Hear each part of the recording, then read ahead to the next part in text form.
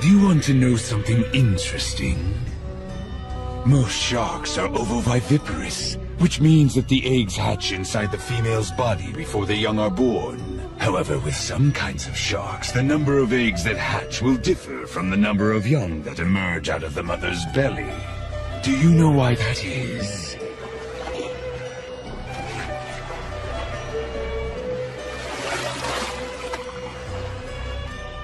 Because of cannibalism. Right from the moment they hatch, they start eating each other inside their mother's uterus. The fratricidal warfare begins as soon as they're born. To each shark, all the others are just food to be eaten.